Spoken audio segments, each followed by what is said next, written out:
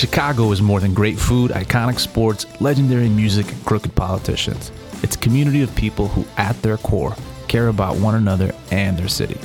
We're chatting with new and native Chicagoans about all things local on the Chicagoan Podcast.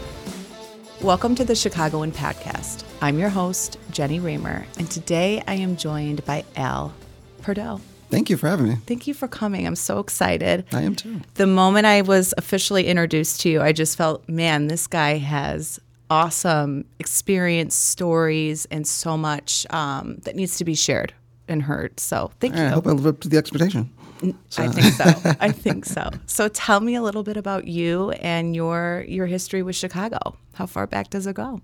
Well, it goes back pretty far. I'm a little on the older side. But yeah, I mean, born and raised. Okay. Been here for the majority of my life. I spent a little time, obviously, went away to college, but came right back and really have never left. Love Chicago with all my heart.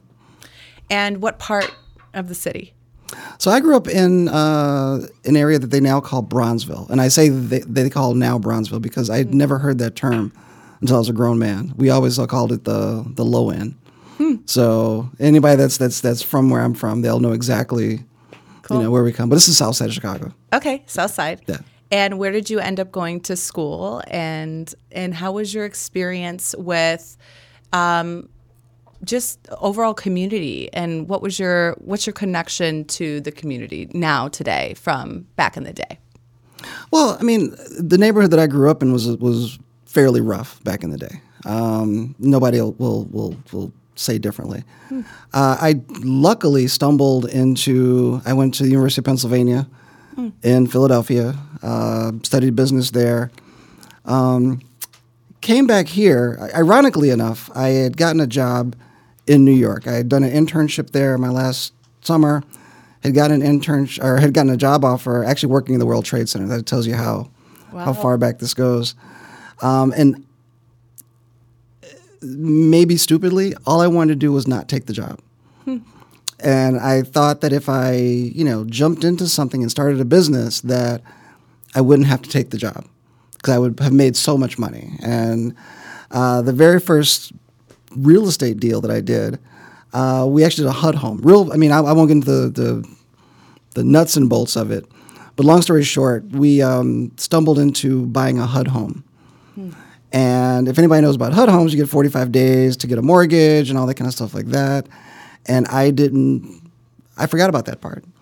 So a buddy of mine and I, we literally go to this house that we'd put an offer in, $500. And for lack of a better way to say it, broke the door down, go in there. We're like, okay, we have to start rehabbing this property.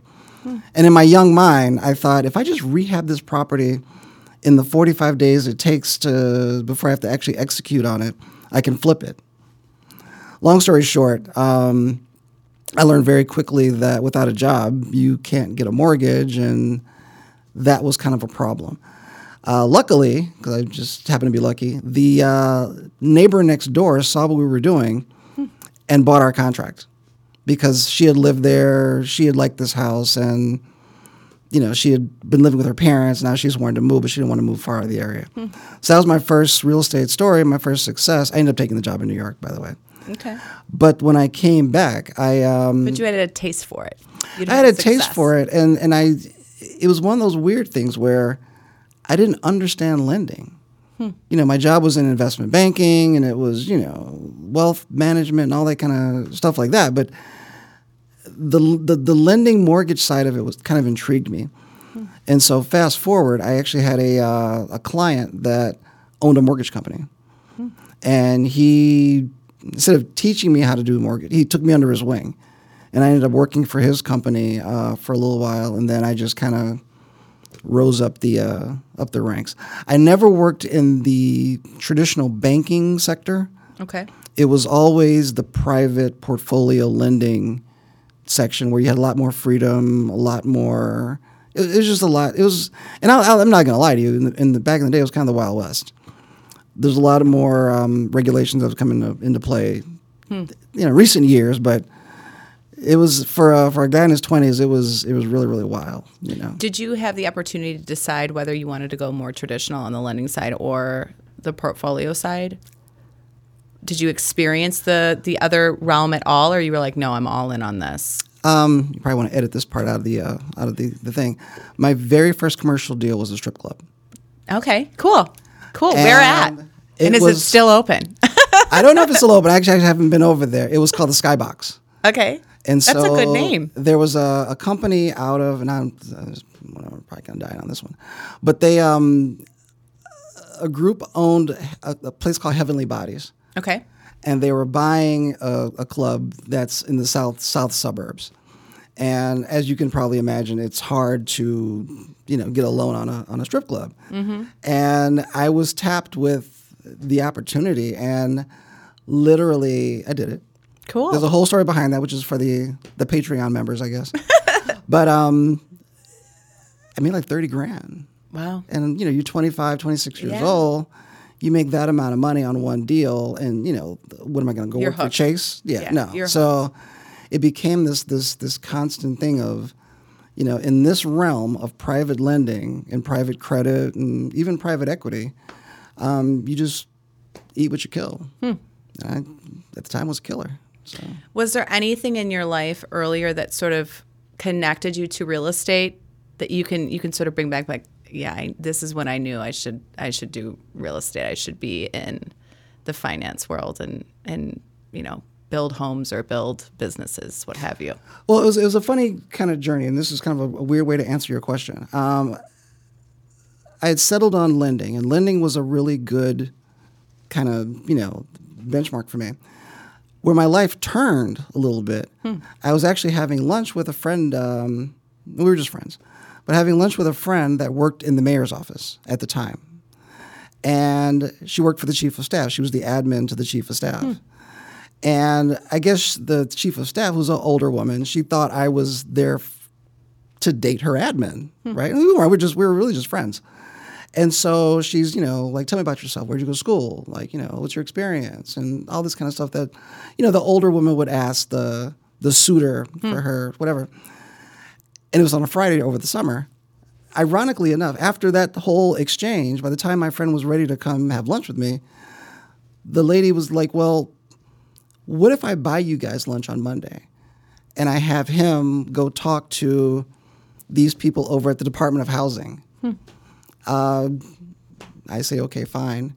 And end up, on this journey at the Department of Housing that ironically enough, I had no interest in. My dad had worked in government for years, and I never had a taste for government. But the proposal in front of me was, listen, we're tearing down a lot of the CHA buildings around the city. We're going to build these mixed income communities. Oh, and by the way, the first one we're going to do is, well, they'd already done Cabrini. So Cabrini was the test pilot for it. Cabrini went very well. But the next one was going to be my old neighborhood. And so it was, wow, like, who in their life gets a chance to be a part of a group that's redeveloping your neighborhood, especially in a neighborhood like mine that was, let's just say, challenged. So that's how I really, really got into hardcore real estate, because, we were building hundreds, if not thousands of units. Wow.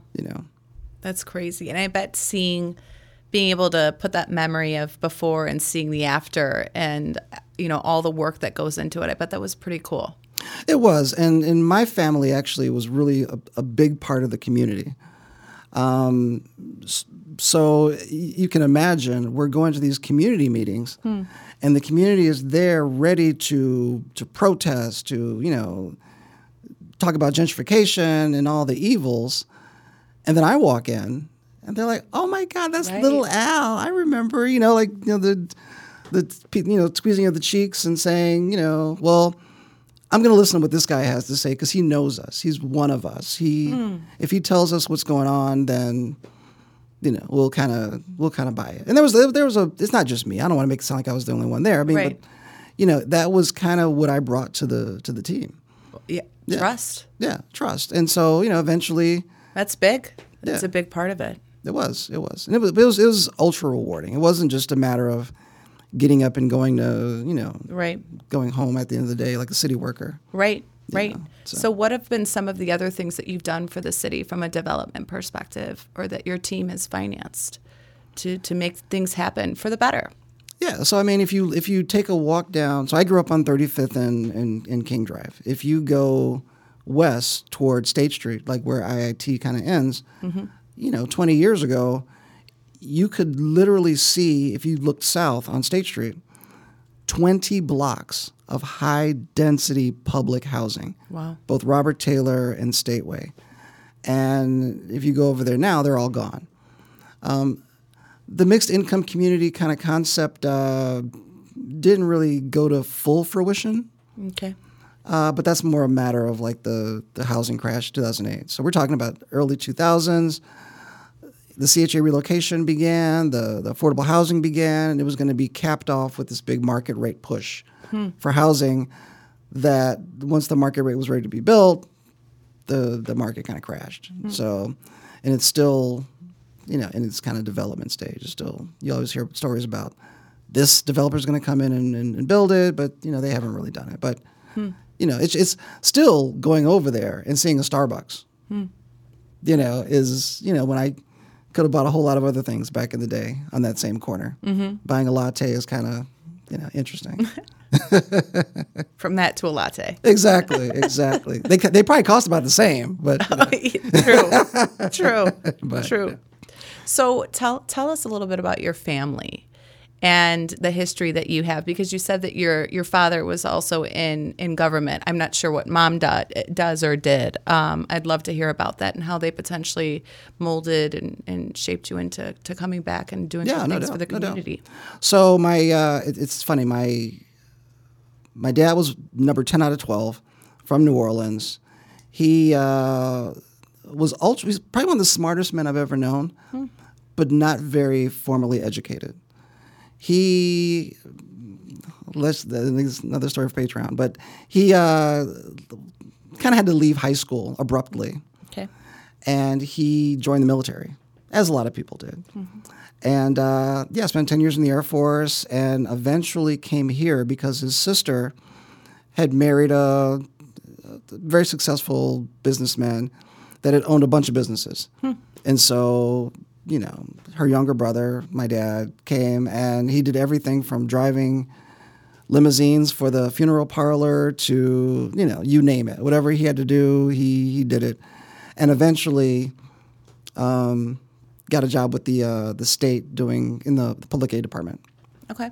So just a middle manager kind of pushing papers. My mom, she's more flamboyant. She was highly educated. Okay. Graduated, high school at 16, graduated college at 20, and she was a nurse. So, but, you also got to remember there was a dynamic of, you're talking about the 1950s. She came here in 1952. And there was a dynamic of racism that existed, whatever. She first landed in Chicago in Hinsdale. Okay. And the hospital that's now the Hinsdale, I forget what it's called, used to be for lack of a better way to say it, I don't know what the politically correct term is, but it was a sanitarium. Okay.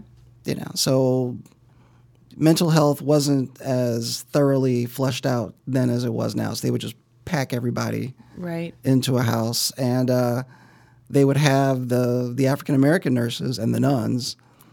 That's where they would cut their teeth. She actually continued to go to school, and she became a nurse anesthetist. So, like my entire life, I knew her as a nurse anesthetist. She was just the person that put you to sleep. Okay. So, yeah. So it was great. They were a great dynamic. They met. They actually met because they both at the time thought about joining the family business of mortuary science. Neither of them did it, but that's just kind of how they met. That's crazy. Yeah. So it was a nice love story. So the community that you grew up in, do you still talk to those people, and what amazing things have they done, or any good stories that you could share about that? There's nothing but great stories there. A lot of the people, there's been a push, as you can imagine, recently. And I will tell you this, and this is going to sound bad, but growing up, I always looked at that neighborhood as a place to have been from. right? Not a place to actually live and raise a family. Now I think that feeling is changing in that area. A lot of people that I grew up with are now, selling the homes that they have and buying homes in the old neighborhood. Cool. And so, now there's a big parade that runs along King Drive called the Bud Billiken Parade every year. Okay. And it's the largest African-American parade in the country, maybe even the world. And it's we treat it like a homecoming. That's cool. Like, we'll come back there and we'll see everybody, meet everyone's kids. Now they're getting a little older, maybe the grandkids. Mm-hmm. And it's just, it's just one big festival. And it's, it's just good seeing, like, where everybody has gone and, grown and come back. Yeah. The roots that, maybe you're alluding to. Yeah. Our family, my aunt's husband used to own a bank. He's long passed away right now. But he and his partners owned a bank in the area. And just sometimes seeing success is enough to give you that boost that, this can happen. It's not really a dream because I know people doing it. And so, so they were all entrepreneurs. They started a bank, insurance company, still own the funeral parlor, And so that was, always growing up, like just knowing that. It's weird because I never, as bad as it sounds, we were trained. We were that first generation past civil rights. Like King died literally a year and a week before I was born. Wow. And so we were all, we grew up with that, you could be anything, go anywhere, and you could work for all these companies that traditionally never would hire you, 50 years before. Right. And so, and that's bad because a lot of the businesses like, the family bank suffered from both the brain drain and, if I can get an account at Chase or at, LaSalle back in the day, now, Harris, why would I put my money there? And that's kind of where those kind of neighborhoods suffer. So, who have been some of your mentors or heroes in your life that have sort of helped you get to where you are today?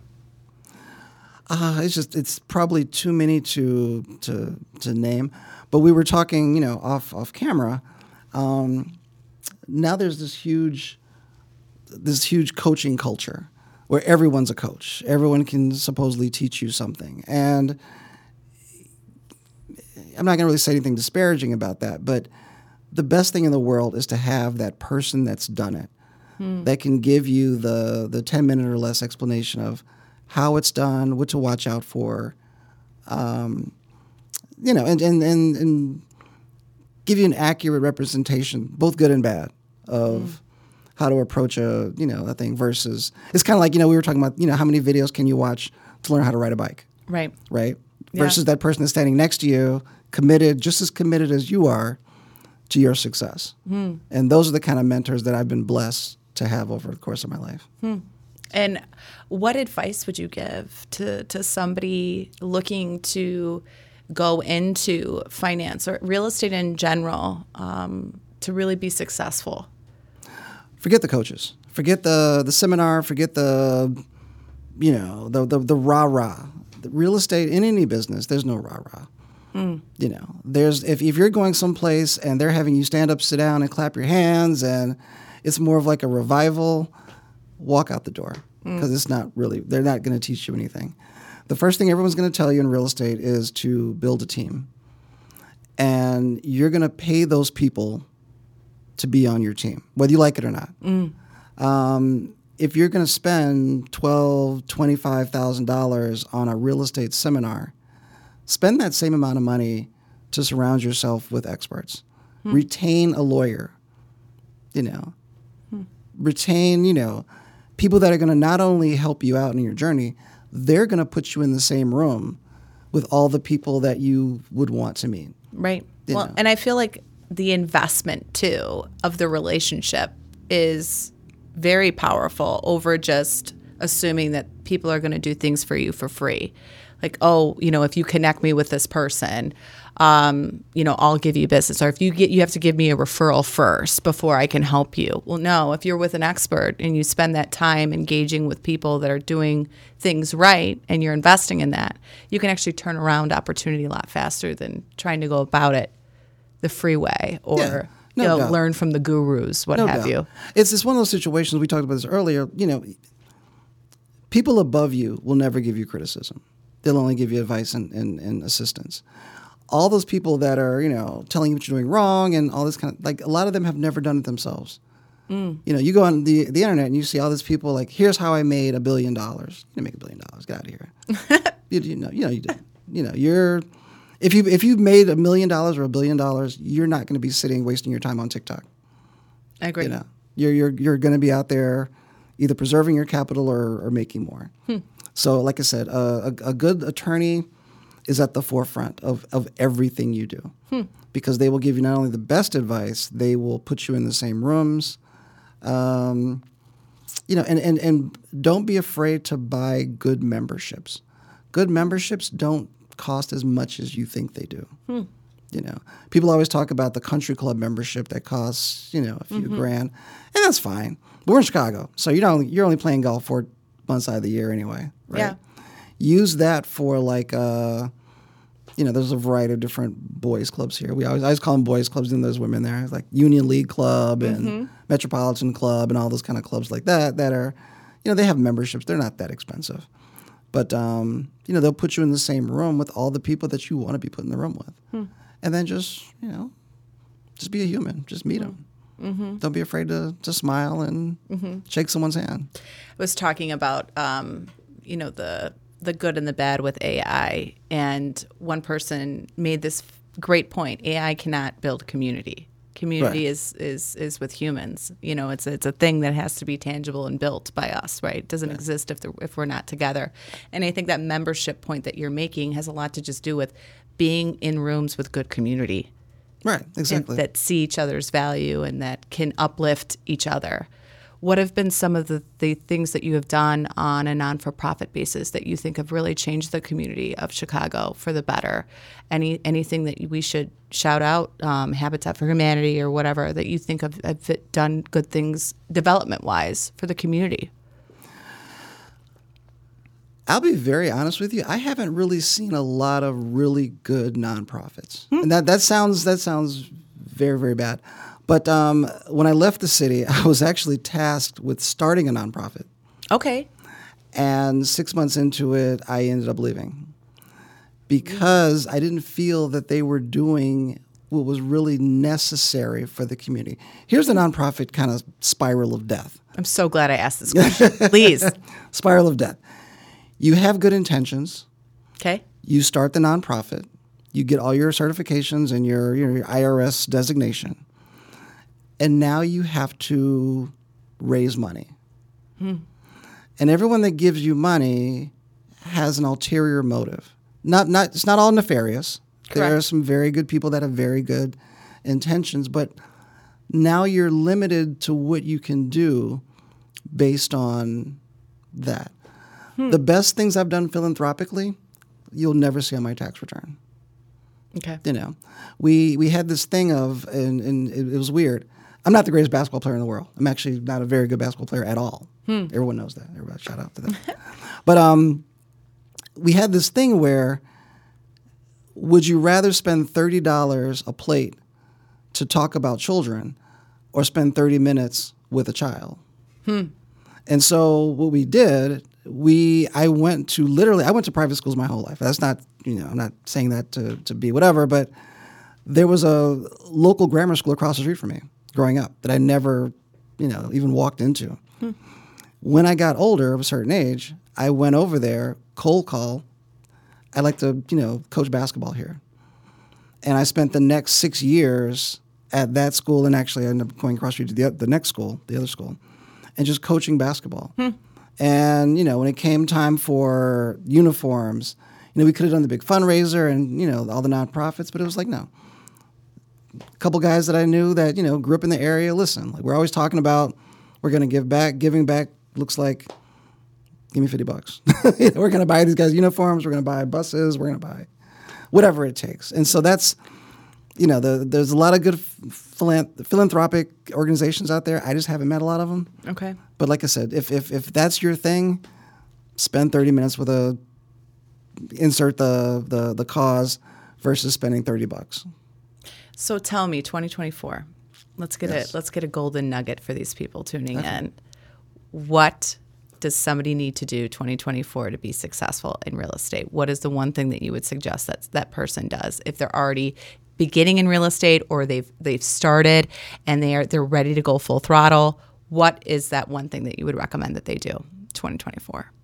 Just know your numbers. And it sounds very, opaque, but a lot of people want to chase the next wave. Like, I want to do Airbnb. I want to do short-term rentals. I want to do trailer parks. I want to do all these things that they think is the hottest thing. All of those things have been around for a century. There's nothing in real estate that's new. The thing that's new is that, especially with 2024, obviously now you have an election year coming up. Mm-hmm. So everything that's bad is going to be propped up a little bit to make it seem like it's, the best thing in the world, right, and all that kind of stuff like that. There's a lot of deals to be had. Know your numbers. Get in there. Stop the training. My mom used to always say, a lesson paid for is a lesson learned. Yeah. If you want to learn the stock market, don't buy a course. Take $100, $1,000, and put it in the stock market. Do it. And I guarantee you'll look at that ticker symbol every moment of every minute. Don't spend all this money on getting a coach to teach you how to do real estate. Buy a property.